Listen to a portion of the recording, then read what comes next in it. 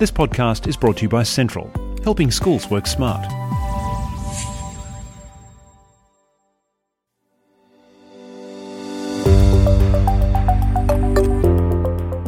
I'm Colin Klupik, and you're listening to Central Station.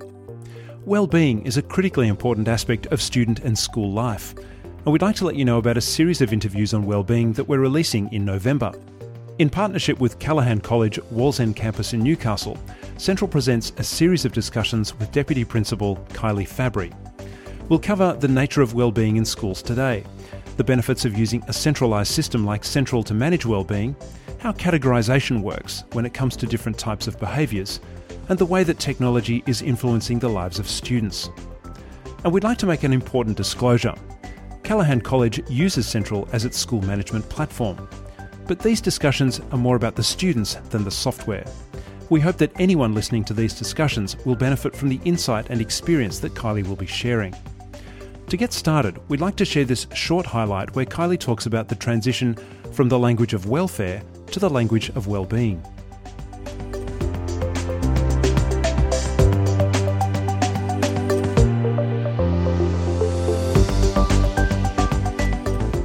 We started to consider wellbeing, so that wellbeing didn't look at the deficit model in terms of a child inside of a school, but looked at all the things that make up that child, both physical, emotional, mental and spiritual. We talk about wellbeing as a large umbrella because it's what affects how a student performs within a school, both their educational outcomes, but also their sense of belonging and their relevance to school. So we talk about it now not in the fact that it's a negative, but rather a positive and the holistic aspect of an actual student. So do the students pick up that it's more positive as well? Do they have a more positive association with the word wellbeing, or is it just a title to the administrators?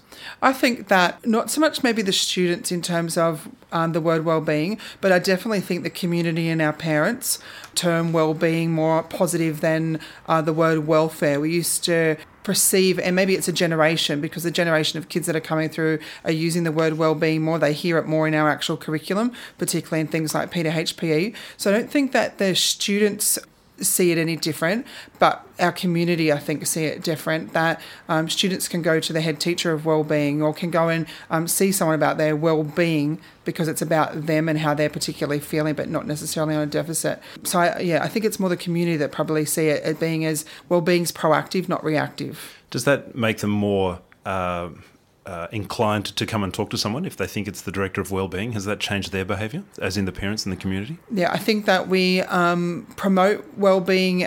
We talk about students and how they are actually coping both academically and emotionally within inside of a school. So we have more parents and community members contacting us about students and about how they can be supported and the students supported in terms of the child's wellbeing.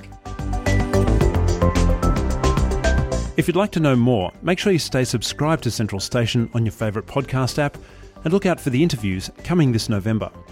And if you know some friends and colleagues who would also benefit, then please share this episode with them. And for all our interviews and guests, you can also keep in touch at central.com.au/podcast. I'm Colin Klupik. Until next time, bye for now.